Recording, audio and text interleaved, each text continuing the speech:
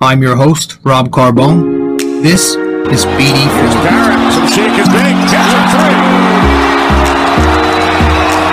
Chance alive with the crowd. Hang on to the roof. Goodbye. Anthony for three. That one goes down. Gotta put four fingers up when Torres comes to the plate. The ball.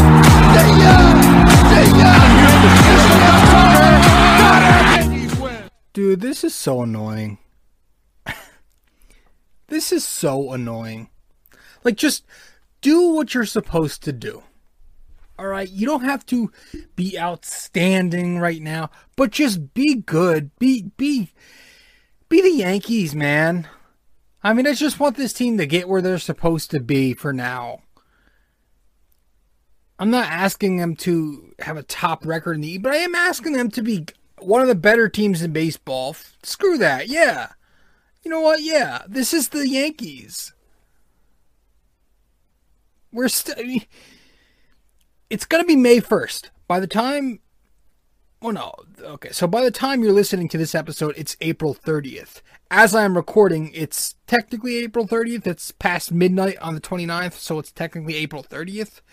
But it's about to be May 1st on Sunday. Or I don't know, Saturday. It's going to be May 1st, I believe. And the Yankees are an under 500 baseball team. I mean, there have been slow starts.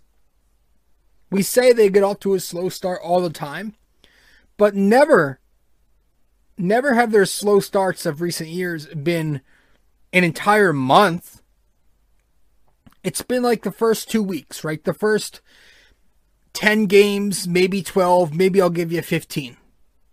But we are 25 games in now. We're 25 games into the MLB season, and the New York Yankees are 11 wins and 14 losses in tied for last place in the American League East.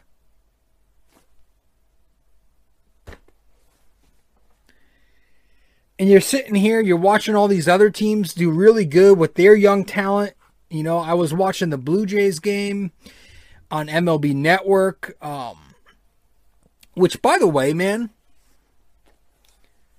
I came to like a realization. I don't know if I've said this on the show before, but I was watching the Jays game on MLB Network, or some of their, I think they were showing the highlights, and Vlad Jr., they showed his face in the dugout.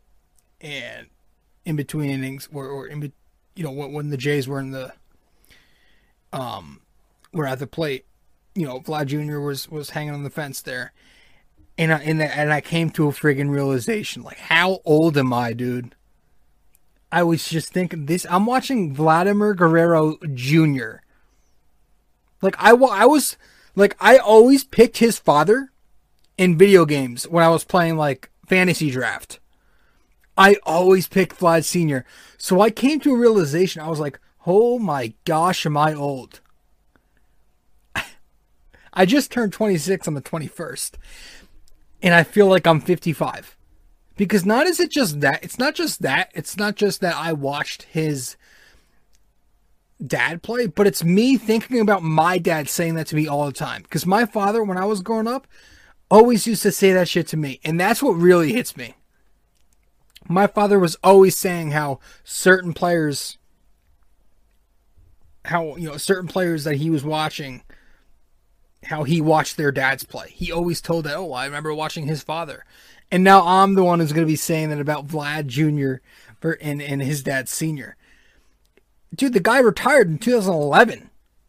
Like, I feel like that's not even that long ago. When you think about it, that's fucking 10 years ago. I feel so old. That's insane to me.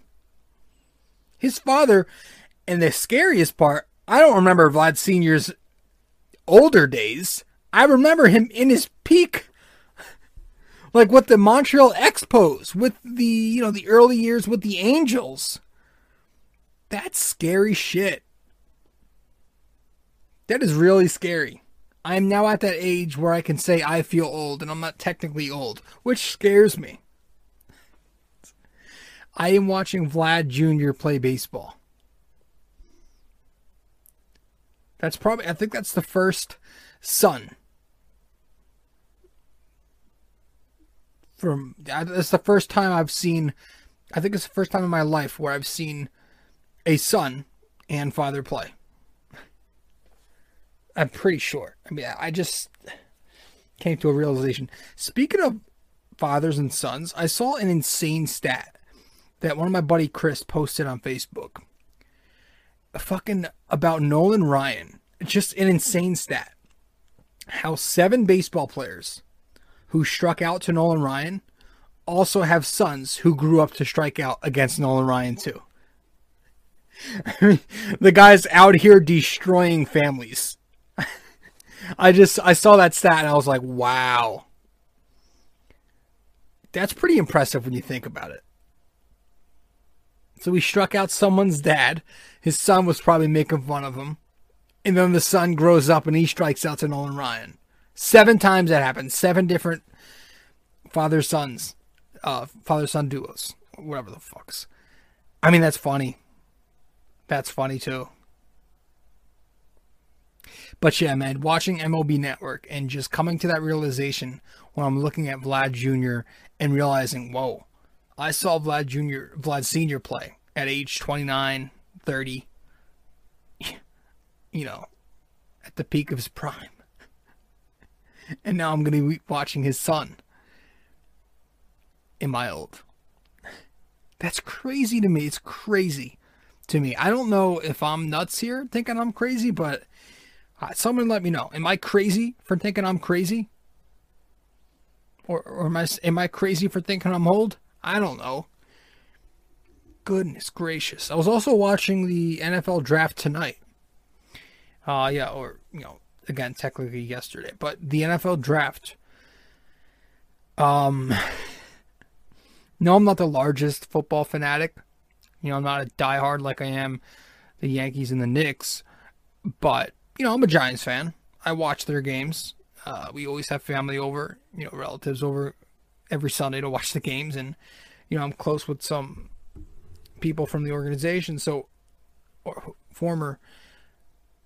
But, so I pay attention to them. But fucking, here they are again. It always seems like they try and get cute with the draft and they try to do the unpredictable.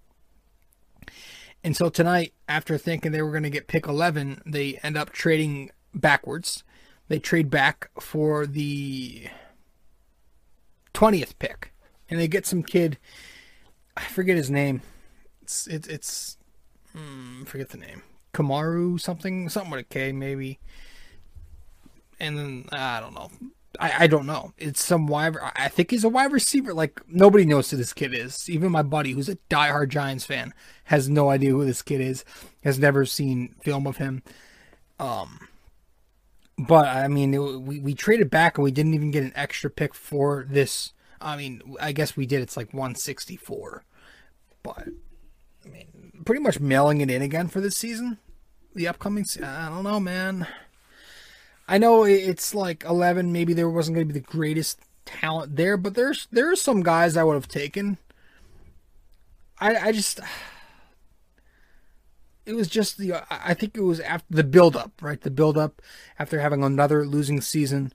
You were waiting for the draft to hope that we could strike somebody, and then to find out we're trading back, and we're just, first of all, you got to stay up an extra hour for that shit, and by the time it comes, all the great players are off the board, just so you can hope that you get a sleeper pick, which, hit or miss. Like, it's going to be a slow process. I don't think the Giants are going to be great this year again, and I think that's what the most frustrating part of it is that people wanted to stay at 11 because they wanted the Giants to try and get a pick who could help them now. But we'll see. Maybe this kid is something. He's, gotta think he's a wide receiver. I don't even know if he's a wide receiver. Because that's how little I really cared about the pick. Maybe I'm wrong. But, yeah. Joked about it on Twitter, too, before it happened. I said, for the 20th pick in the draft, Giants select some random white kid out of Nebraska. But no, some kid. I got to look up his name again. I completely forgot. Phone's charging all the way over there. Don't feel like looking.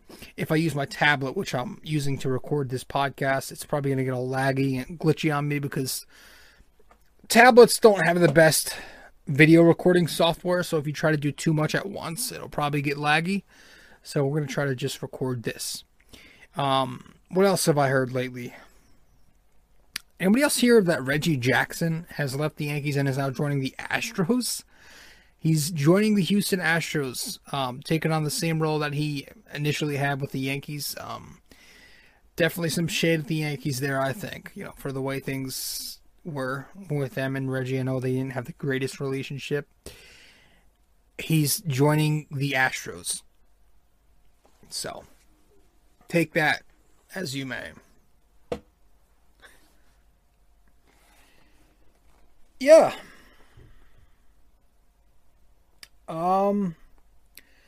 4-game series, 2 O's. We end up splitting. So, and we have to sit here. Well, I don't know about you guys, but I had to sit here and listen to David Cone, sing songs about BABIP, pitch clock, exit velo, strikeouts, launch angle,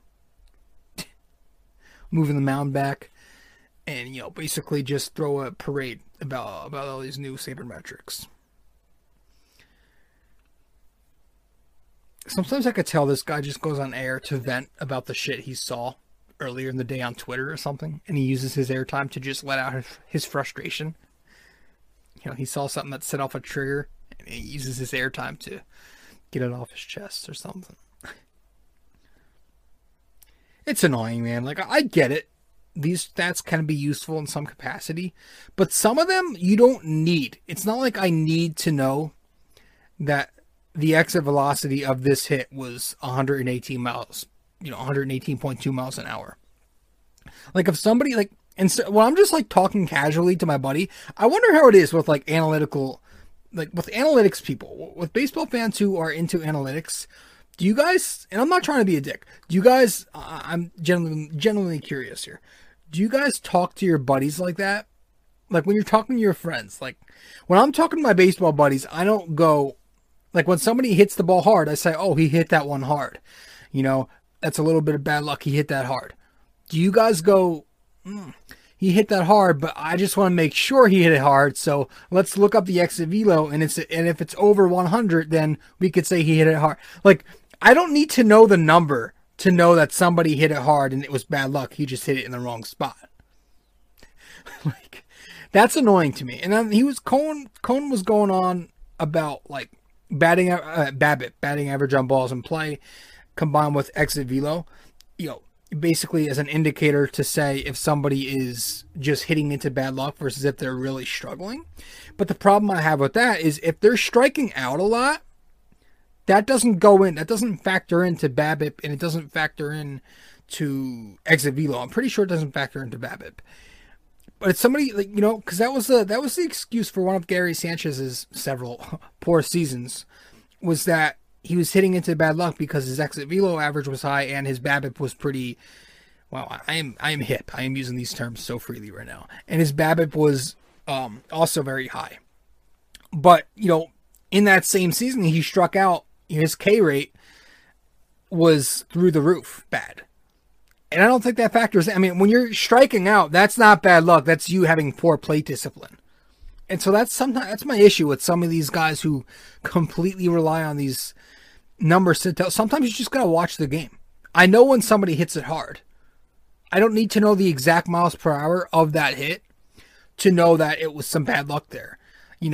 I don't need to know all that. If somebody's having a really bad day at the plate and they're swinging and missing, I know that. Or if they're having a bad day at the plate and they just happen to be all line drive outs, okay, just some tough luck. But like some of this shit. And then Cone was going on about how the amount of strikeouts in the game aren't due to launch angle. I mean, creating a hole in your swing by uppercutting is a pretty big deal. That's going to change the contact rate. I'm not going to sit here and pretend that's not factoring in. Now, like he said, pitchers are way more talented today. Sure, that factors in. But I'm not going to act like launch angle does not play a big role in why we're getting less in-play action. And it goes back to what Gary Sheffield said a couple weeks ago on how he doesn't watch baseball anymore because there's so much less action because it's either strikeout or the ball is going to leave the park and you just watch the player jog around the bases. You're not getting anything in between that, right? You're getting a strikeout, home run, or a walk. You're getting strikeout, home run, or a walk. You're not getting the single. You're not getting the double. You're not getting players legging out those triples as much. You're just getting the single walk, home run, single walk, home run. That's what it's become. We've gotten so straight to the point now where it's like there's very rare in-between action. And I can understand why somebody like Gary Sheffield said that because he was a guy who had a ton of power. But I don't think the guy in over 22 seasons had a single fucking one of them where he struck out 100 times. I do not. I mean, this guy was a line drive hitter.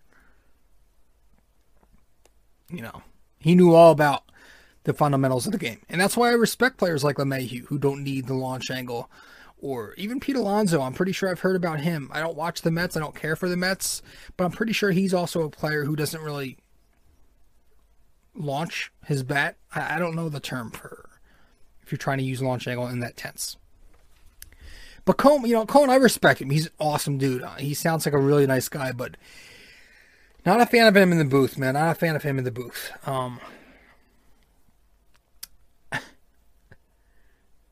Yeah. One of my questions before we're going to wrap this up, but like when analytics people tell you strikeouts do not matter, to me it seems a little hypocritical, kind of contradicting, because it's like you go on the other side of things and you guys are always talking about how you love pitchers with high K rates. Pitchers that can overpower you and strike you out are so important. That's the kind of pitchers you guys love and you guys always want on your team, you say. But then you go and say how striking out doesn't matter. So it's very... some of it is some of it with you guys, it's so contradicting. So I try my best to, adopt and kind of get with it at times. But I'm not going to sit here and act like there are not major flaws in what you do. And that's why I'm not wholeheartedly just blind by metrics. That's why I try to have a balanced approach to watching the games. Maybe I lean a little more old school than I should, but I don't think I'll ever want to be strictly watching a baseball game with only numbers and spreadsheets on my friggin' mind. But yeah, I was always curious, how do people who love metrics talk to their buddies about baseball? It must sound so nerdy and boring. Like I can't imagine the conversation being very fun if you have to bring up a number every other word. I don't know, man. All right. But yeah, welcome to the show. This is episode 239 of the podcast, BD4, where there is no better way to get your Yankees and Knicks analysis. I am your host, RJ Carbone. So welcome to the show. If you haven't yet, be sure to subscribe to the podcast. You can subscribe to BD4 on Apple Podcasts, where you can also give us a 5-star rating if you love the show. We're on Spotify. We are on YouTube. If you want to watch the podcast on YouTube, the video version is up on there. And many more major podcast feeds. You can also follow me on social media. I'm on Facebook, Twitter, and Instagram.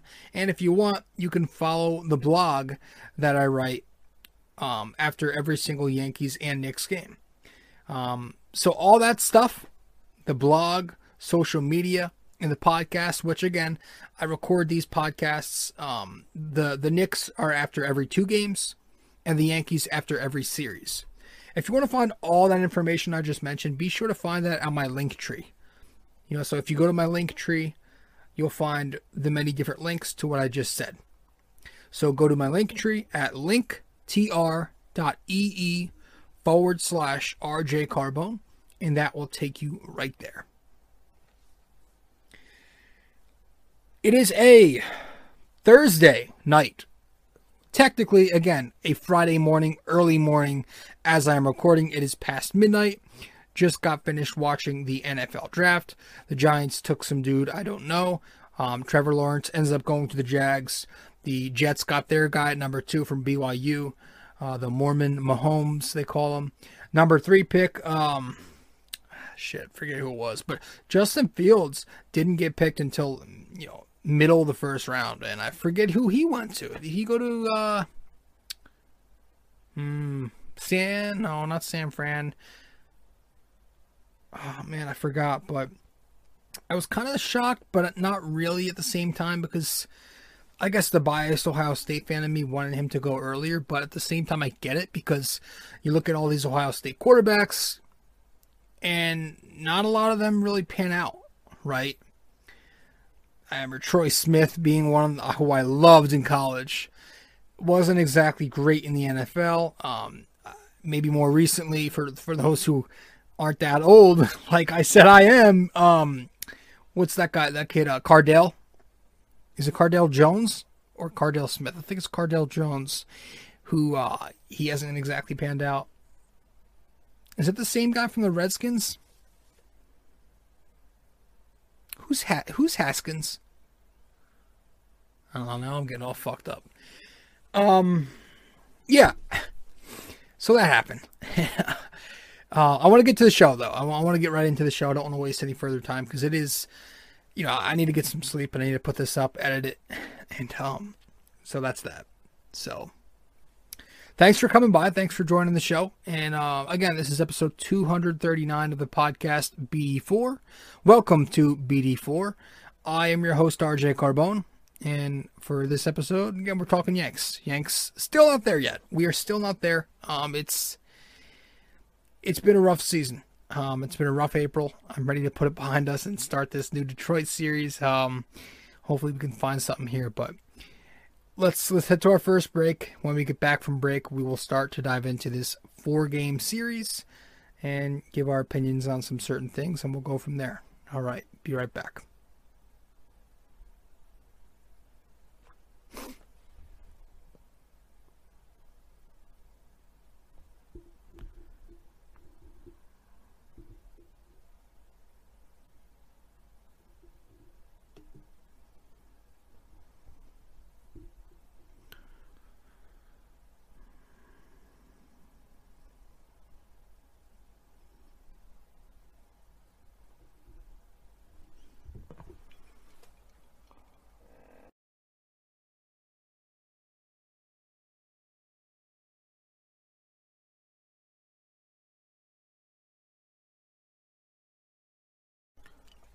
All right, so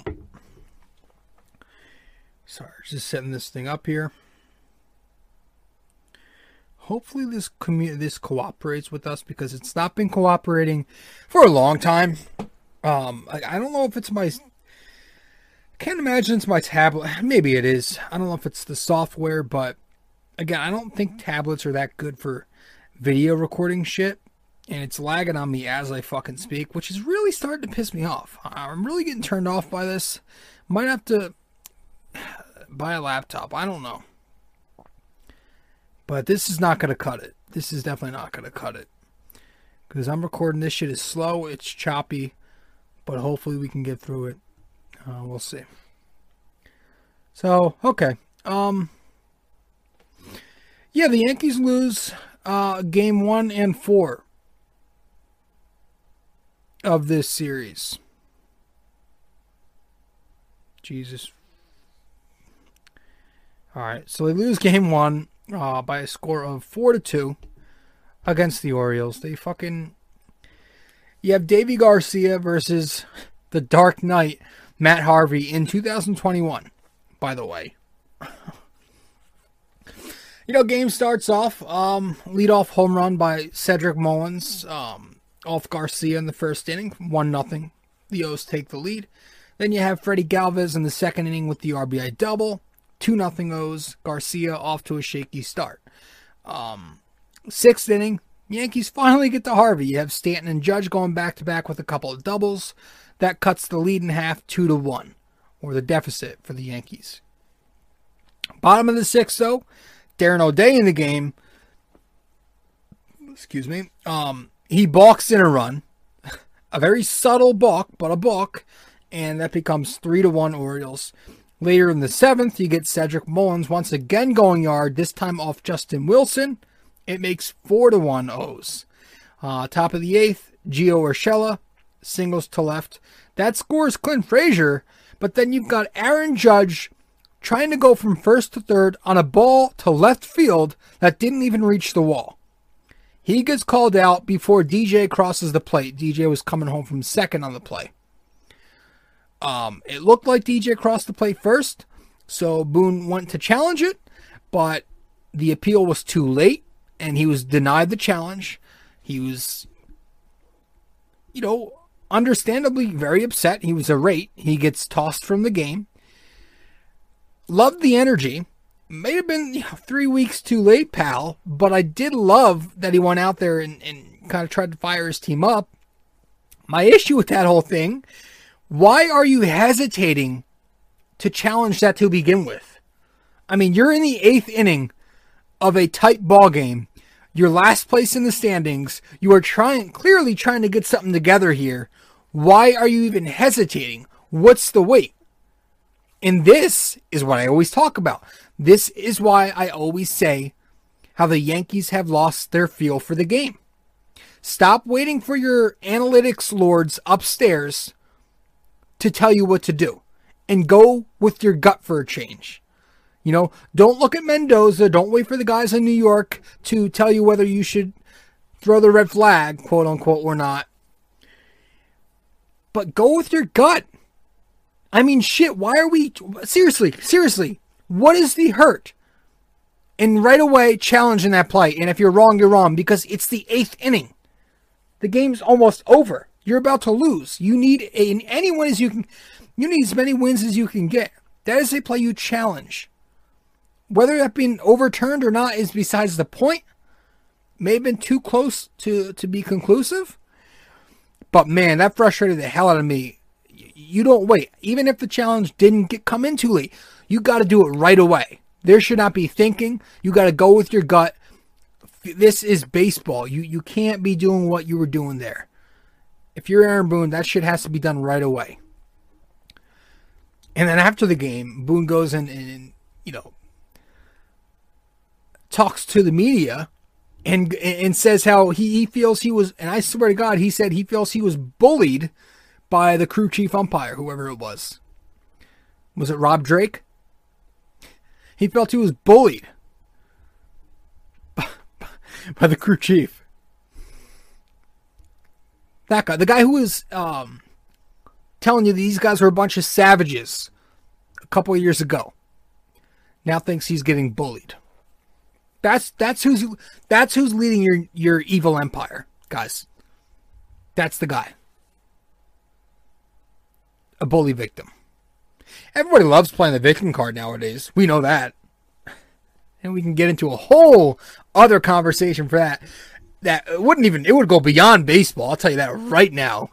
But we won't go there. We will not go there. But man, was that infuriating. The whole thing, the whole situation, did not love how it played out. Anyways, that's not why they lost. That is not why they lost. They lost this game because the Yankees were bitched around by the Dark Knight in 2021. Matt Harvey turned back the clock, found the fountain of youth for a night, and he goes 6 strong, 1 run, 3 measly hits. He walks Gleyber Torres in that 2nd inning. Then he goes on a tear and retires 11 straight Yankees.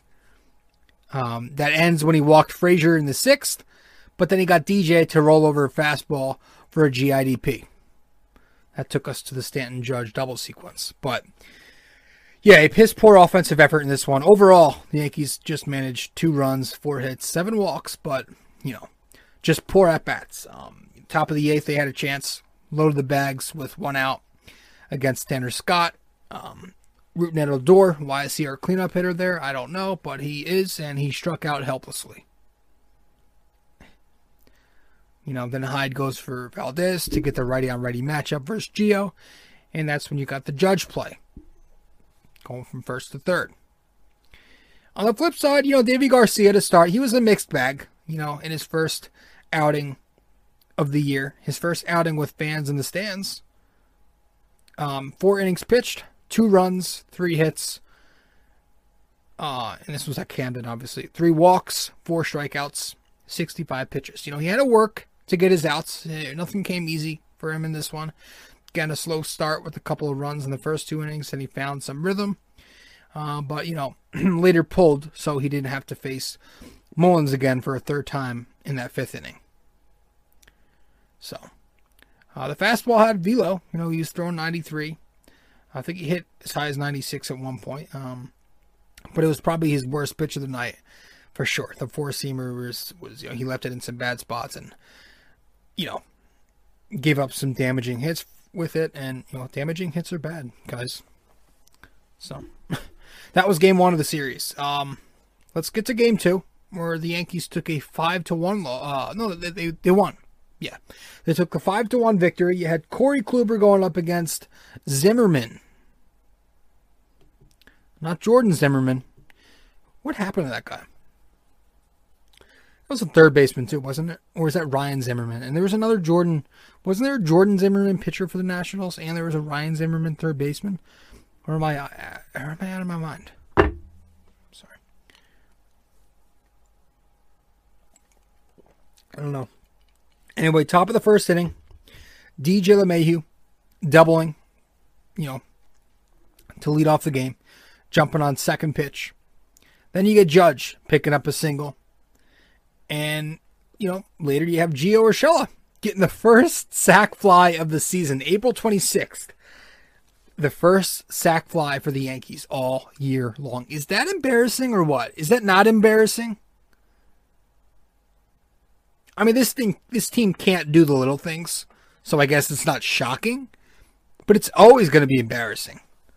First sac fly of the year. Now, a couple years ago, we had so many sac flies where we led the league, where, sac flies are good. I love them, but you need to have a balance, right? You can't just do them. You have to have some damaging hits.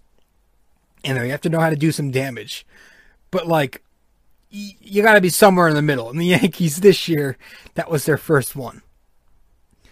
Judge hits the home run, though, in the 3rd inning. Makes it 2-0 Yanks. In the 4th inning, we knocks Zimmerman out of the game. First, it's Higgy going yard, but then DJ, Stanton, and Judge all juice up the bags to bring in former Yankee prospect Dylan Tate. Urshela singles off Tate, and you have yourselves a 4-0 Yankee lead. Tacked down on the 7th when Giancarlo, he goes deep to make it 5-1. And that was that. The bats look lively. Good breakout performance there. You had 12 hits, 3 walks, just 7 strikeouts, 5 extra base hits, and 5 different multi-hit outings. Yeah.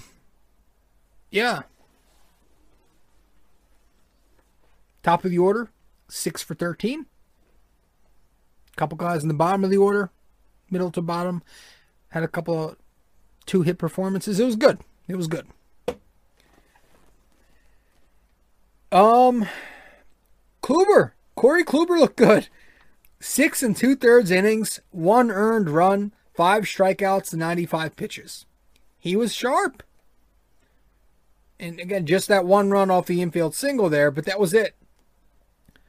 I enjoyed this performance. It wasn't impressive.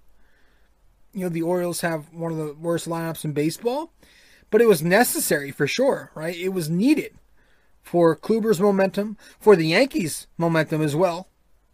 It was a stepping stone start. You needed that to happen. And if you want more positives, the Yankees were saying on the broadcast, they've said it a couple times this year, how Kluber is notorious for getting off to very slow starts in the month of April. So, something to think about. Do I think he's going to pan out to be the ace he once was? No, but is there hope there that he could be a 3.30 ERA guy? I'll even take that. Do I see that? I have to see a lot more to hop on that Kluber train.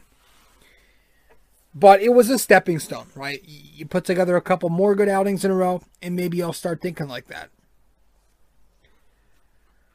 I like the curveball changeup sequence was looking pretty good. The fastball, had some velocity to it. There's a tick up.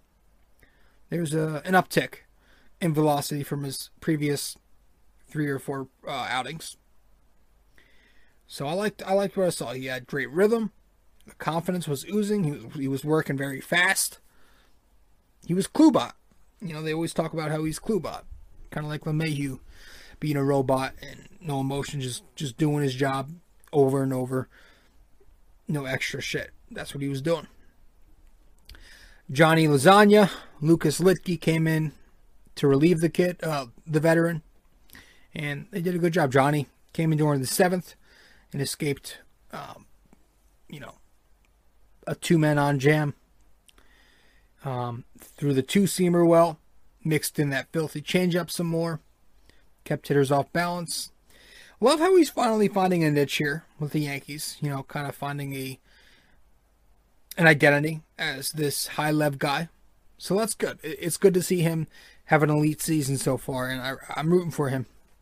You look at his career numbers, each and every year he's improving statistically. Last year he was solid. I think that was the first time where he actually looked, semi-consistent. But this year, he's been dominant. And you love a young arm from the system. You love that. You just wish we could have more starters like that. Hopefully Davey, hopefully Herman, I don't know.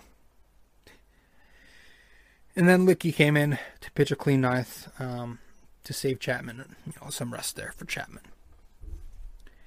Game 3. This was the first game of the... maybe. Because it is the O's. But it felt really good. You felt like the Yankee offense maybe found something. 7-0 victory. Domingo versus Dean Kramer. Poor Kramer, man. This guy only pitches against the Yankees. Literally. I only against the Yankees. I bet they get on him for that in the clubhouse. Do you think like they get on him and they just like fuck with him? Like, oh, you're playing your team today. But see, he's only pitched against the Yankees. Maybe 2 other teams, but like, was there 8 career starts? 5 of them against New York, I want to say. I don't know. It feels like that. I got to double check. Don't fact check me there, but shit.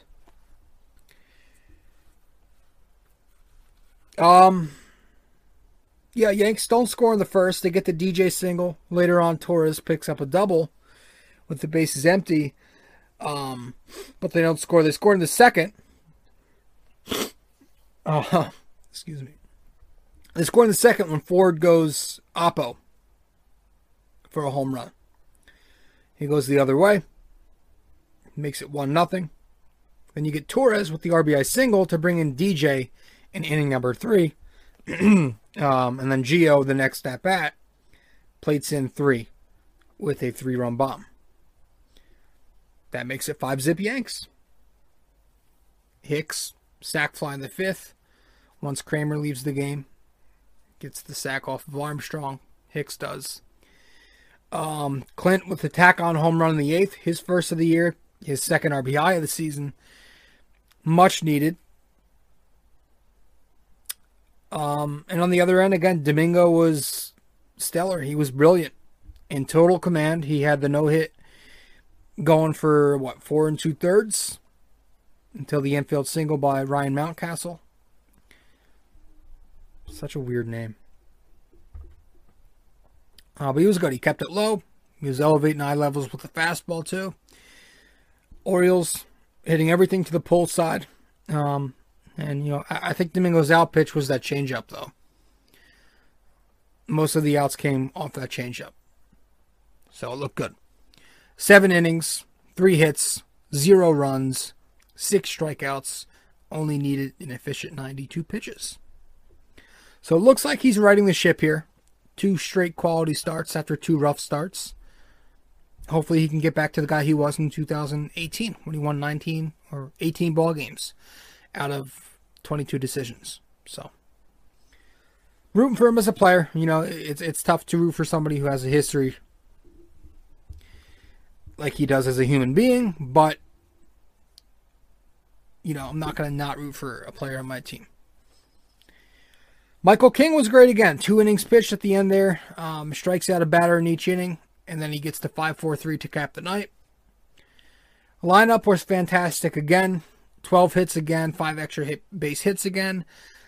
I think it was the same exact line. You got 12, 5, 7 strikeouts, 7 runs this time, but 5 multi-hit efforts again.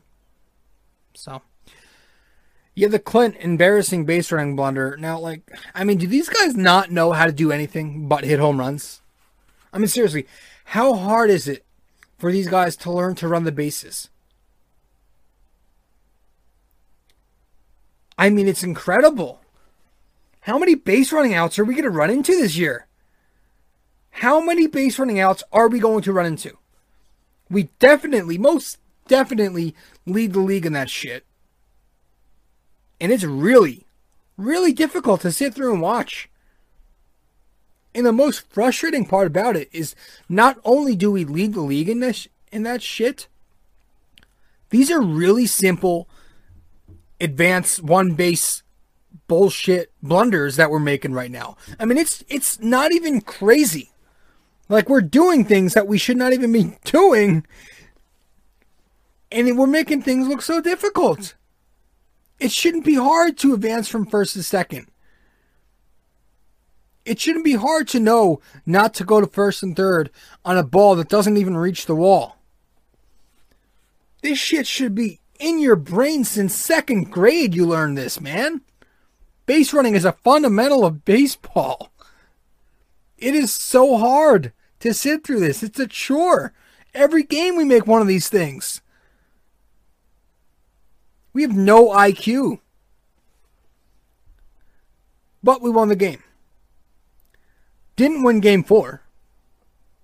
We lose game 4, 4-3. A 4-3 loss. Jordan Montgomery going up against Jorge Lopez.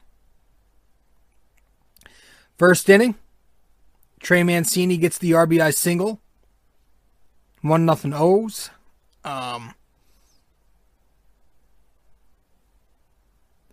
Then Monty kind of settles in.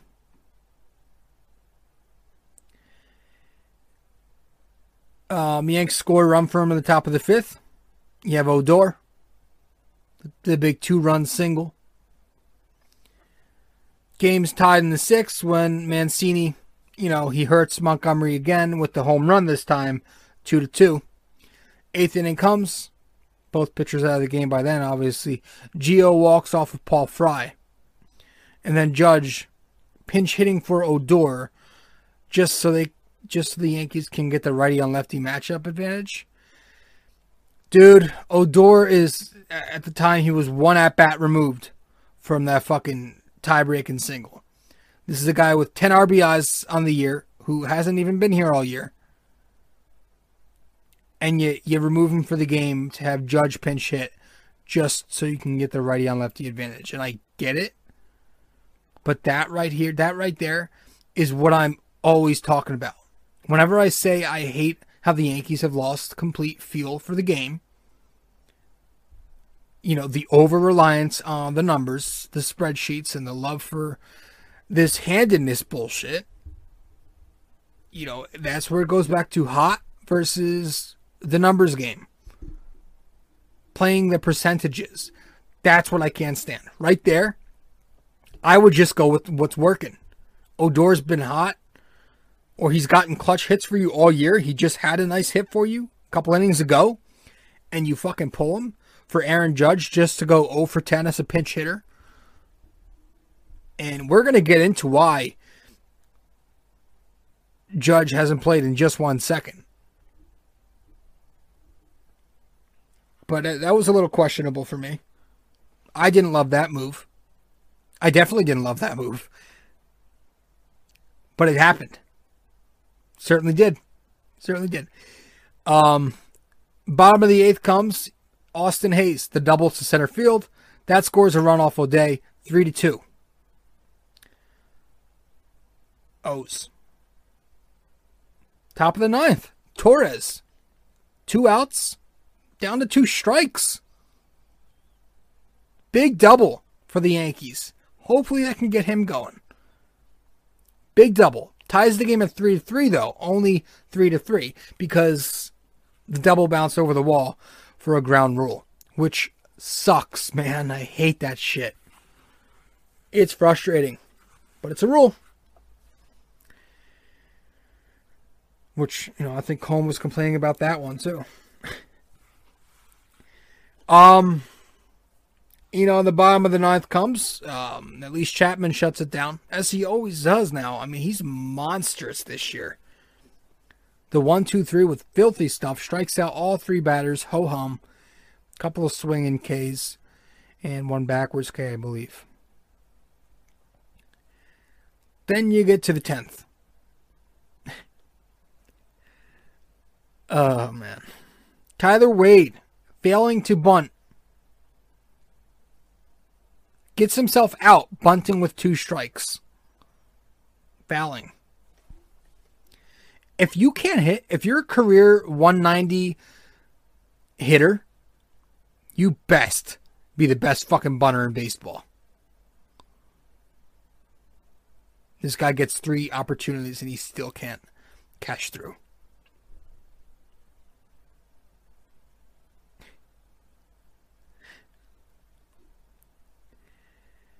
Like I said, do these guys even know what the word fundamentals is? They don't do the little things. They don't know that you can do little things in baseball. They just think it's home run or bust.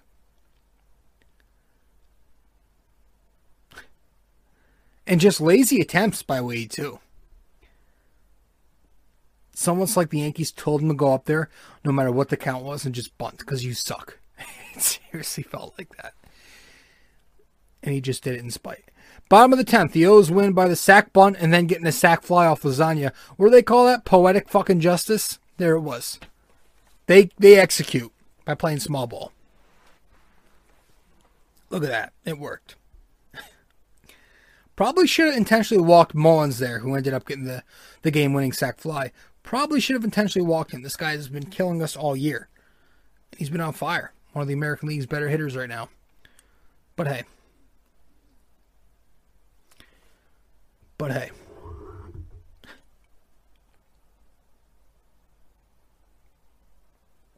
Montgomery was at least okay. 5 innings pitched. 2 runs. Only 1 strikeout, which sucked because I had him getting the over on 5.5, which once again destroyed my parlay. Most of his starts this season have been decent to whatever. Mixes up his pitches, gets soft contact, the usual for him, but nothing extraordinary. But I'll give him some slack because, Boone keeps yanking this guy in the worst spots.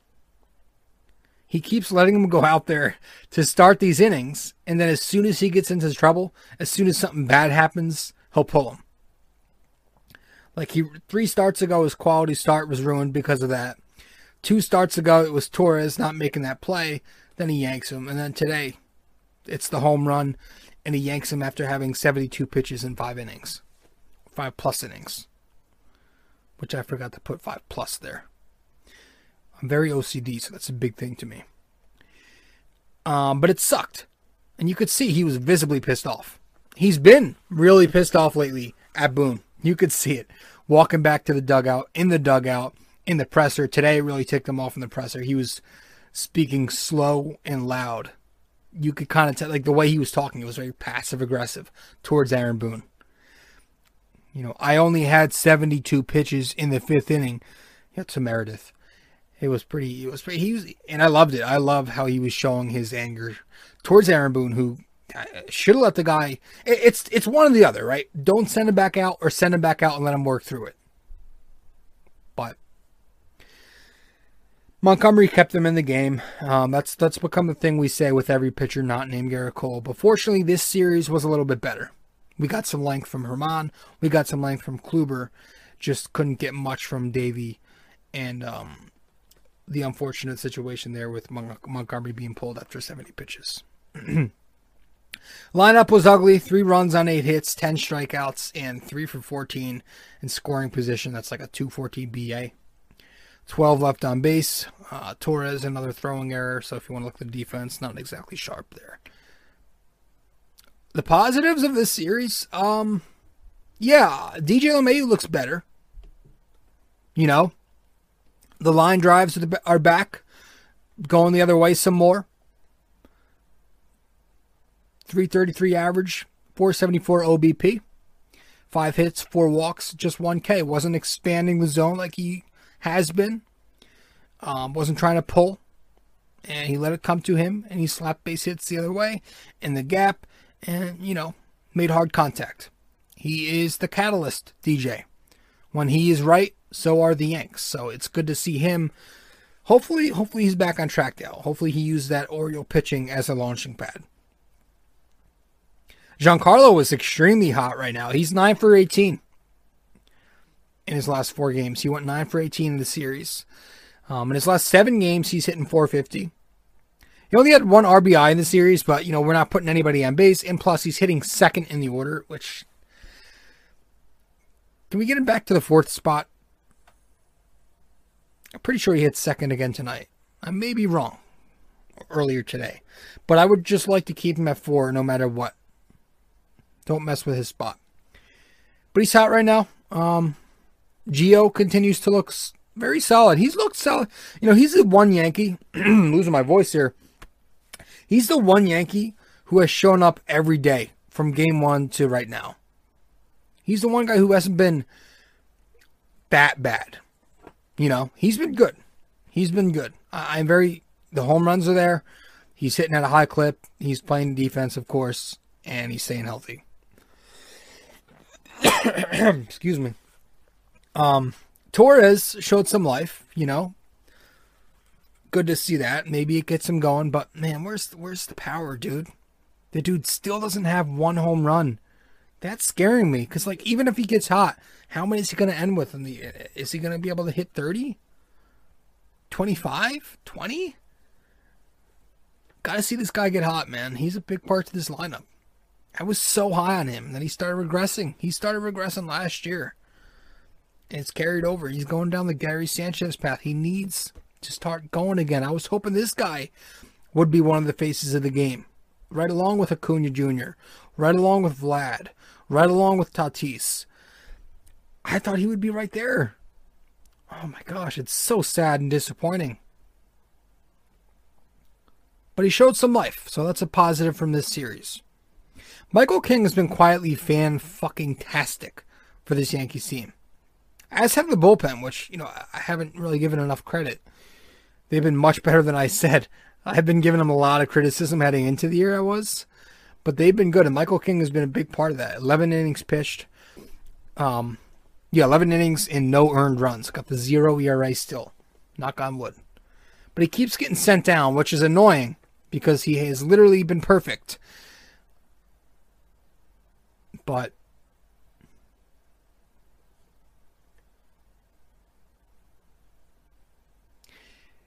and I think once you get sent down, you can't get called up until 10 days later. So that sucks. The Yankees have been doing this musical chair shit.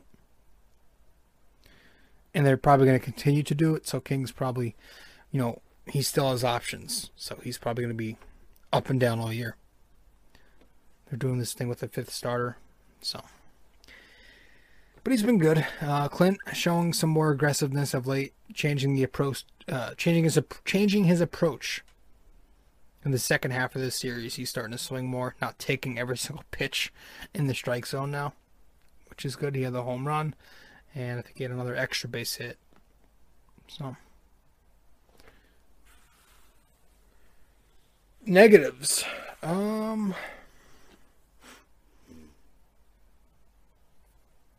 we start winning more, please? I don't know. Dude, Aaron Hicks sucks. Was he 0 for 15 this series? And the man, his arm is completely shot. Post Tommy John, it does not look great. I mean, that throwaway today, down the line, I mean, wild, way offline. Just wild. You go back and look at some of the tape. Look at his arm pre-Tommy John versus post-Tommy John, and the difference is jaw-dropping. And if he's not hitting, I don't know. Doesn't matter where he is in the lineup. He's not hitting. Gardner's not hitting. Not playing a ton, but he's not hitting. Guy's washed. I mean, listen, I appreciate what he's done for the Yankees, but he's basically here just to play defense and work the pitch count. Basically just here for nostalgic reasons, which, you know, we disguise with using veteran leadership as the label. You know, Aaron Judge sat out the last couple of games of the series because he's sore from traveling and running the bases. And I shit you not, you can look at Brian Hoke's tweet. Traveling and running the bases, put those two things in quotes. He said that. That's what Boone said. I was listening to a clip on YouTube. It was John Boy. And he said it perfectly. He was reading a couple of quotes about Jeter, saying how you are either hurt or you are either healthy. If you're not hurt, you're healthy, and if you're not healthy, you're hurt. And how there should be no more of this, oh, he's 62.5% today. You know, we're going to take it easy on him because he's only 62.5%. You know? He's not 100% healthy, so he's going to take a day off. Aaron Judge's ass cheeks from the seat cushions on that plane, they're still hurt. The bed in the hotel room, that wasn't soft enough for him. He's hurt from travel. He's been running the bases a lot lately. You know, things baseball players are supposed to do. So we're going to give him some time off his feet. Lower body stuff. Be healthy or don't be healthy. None of this half and half shit. Are you ready? Are you not ready? I mean, the shit we have to sit through and accept as Yankees fans, the scheduled off days in April, which is a month where off days are already built into. The whole X amount of games in a row rule that we've got for not only pitchers now, but for certain players like Stanton.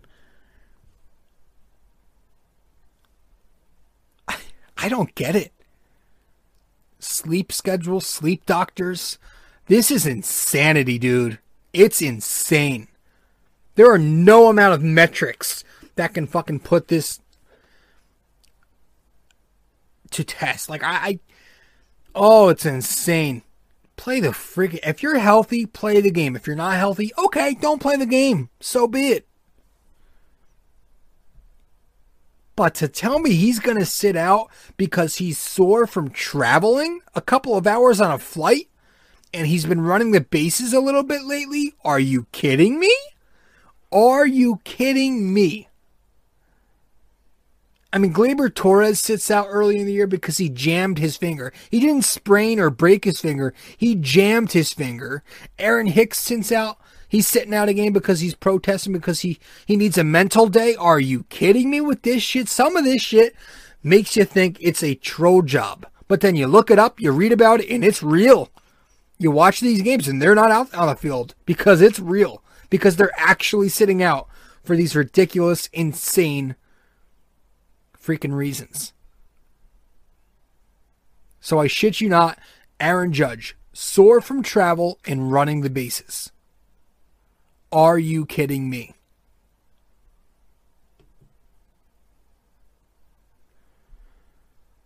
Derek Jeter would never. You guys want to compare him to Derek Jeter and his fucking persona. What, because he sits in the postgame and says positive comments? Is that it? We're supposed to pay this guy next year? Really? On the wrong side of 30. He's suddenly going to become Iron Man. When he's fucking can't talk. Aaron Judge is suddenly going to turn into Iron Man when he's on the other side of 30 years old. And you guys want to pay him. I mean, a lot can happen between now and the end of next season. So I don't want to jump ahead here. But if this continues to be a trend, yeah, I'm not paying the guy. Sorry. No.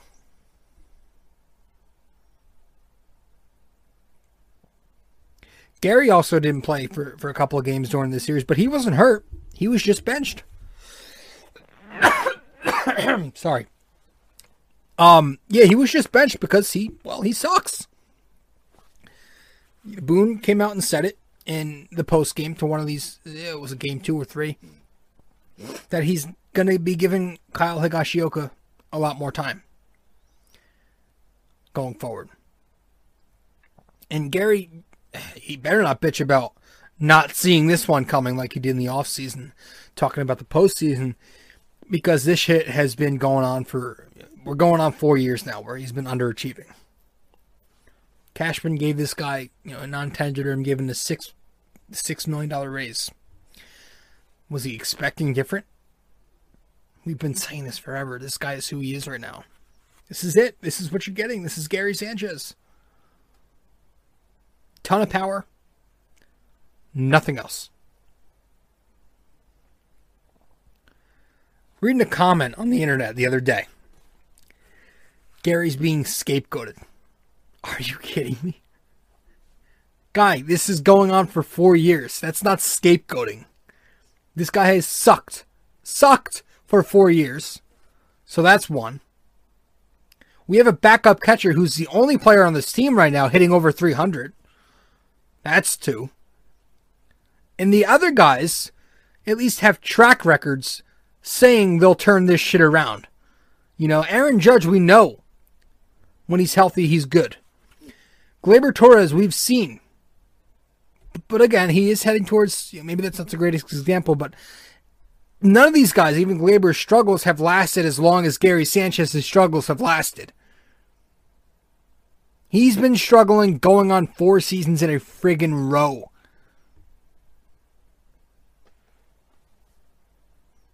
Dude, really? DJ is going to turn it around. You hope he doesn't end up having one of those years like where he did, in Colorado where he hit 348 and the OPS was over 900. Then the next year he had like a 270, 700 something OPS. Hopefully this isn't one of those years, but I have faith he'll turn it around. Judge, if he could stay healthy, will be productive for them. Giancarlo, if he can stay healthy, will be productive for them. Gio has been productive. Guys have either got track records to say that they'll turn it around, but Gary doesn't have that track record, and he has 2015 and then 2016.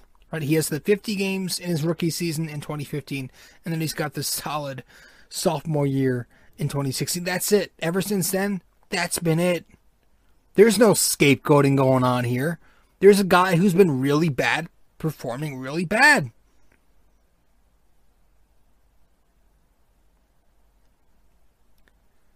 So that happened. And I like what Higgy's doing, man. He calls a good game. Pitchers like pitching to him, and he can hit a little bit. Yankees have always liked his pop. He's got some opposite field power. Seen him pull a few. He'll take it.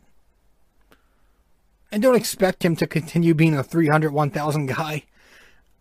He's going to be a backup catcher at the end of the day. The numbers are going to look like that. Backup catcher production. But if he plays clean, efficient baseball, you want him.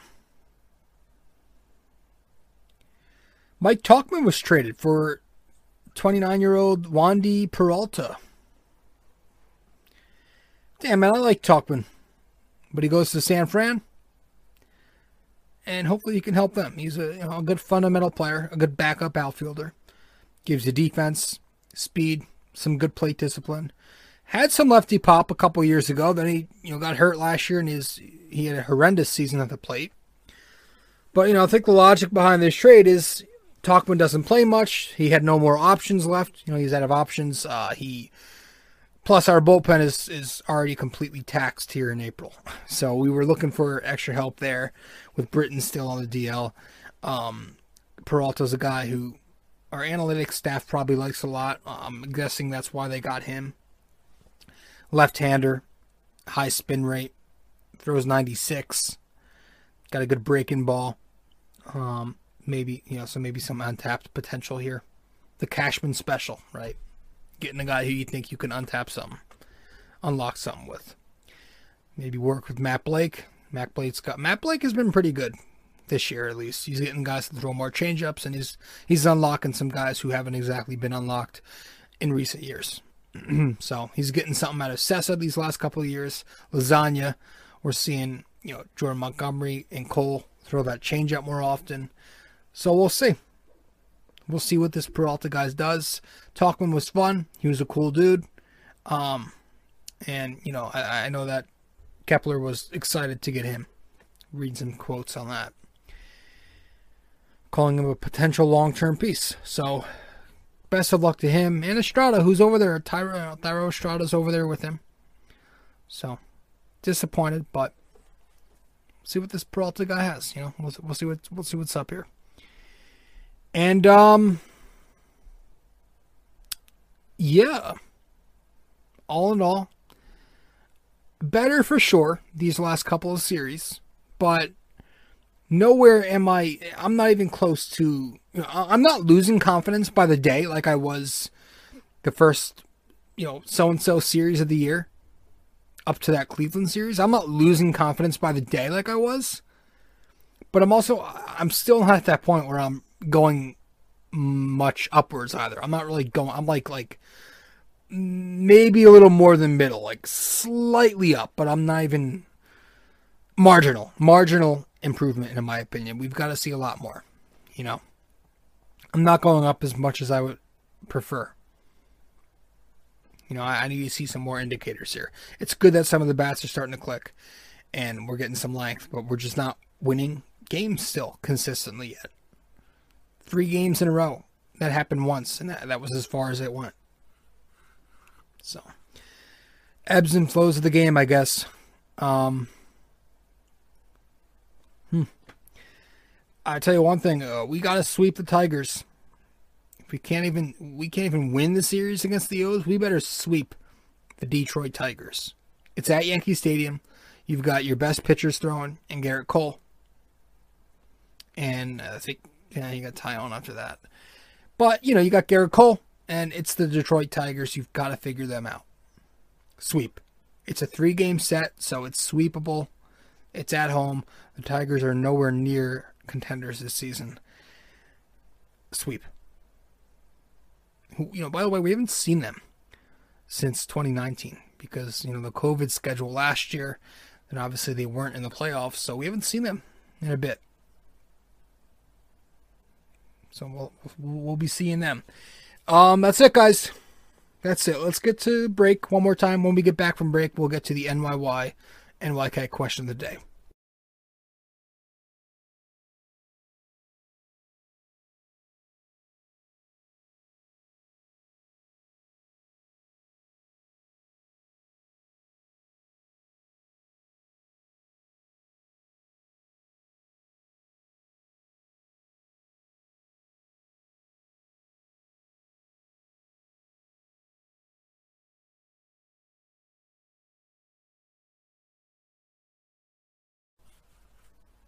All right.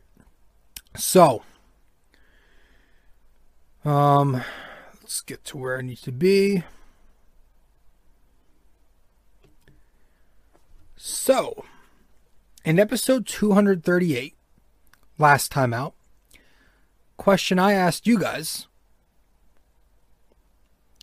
Which Yankee held the record for the most consecutive seasons with 100 RBIs? Okay. Which Yankee held the record for most consecutive seasons over 100 RBIs? And the answer to that question, Lou Gehrig. Lou Gehrig is the answer to that one. Tonight's episode 239. Which Yankees player is the only player to hit a grand slam in Game 7 of the World Series? Which Yankees player is the only player to hit a grand slam in Game 7 of the World Series? Guys, thanks so much for tuning in. My tablet's acting like a fucking loser again. It's just being fucking useless. I'm getting pissed off, so I'm going to end this shit. And I hope you guys enjoyed the episode. Thanks so much. And I fucking hope to see you fucking next time. Unless I throw this tablet out the window and slam it with a sledgehammer, I plan to see you next time in 240 when we talk Knicks, which should be tonight as you're listening. We are going to record Knicks. All right, guys, I'll see you next time. Ciao.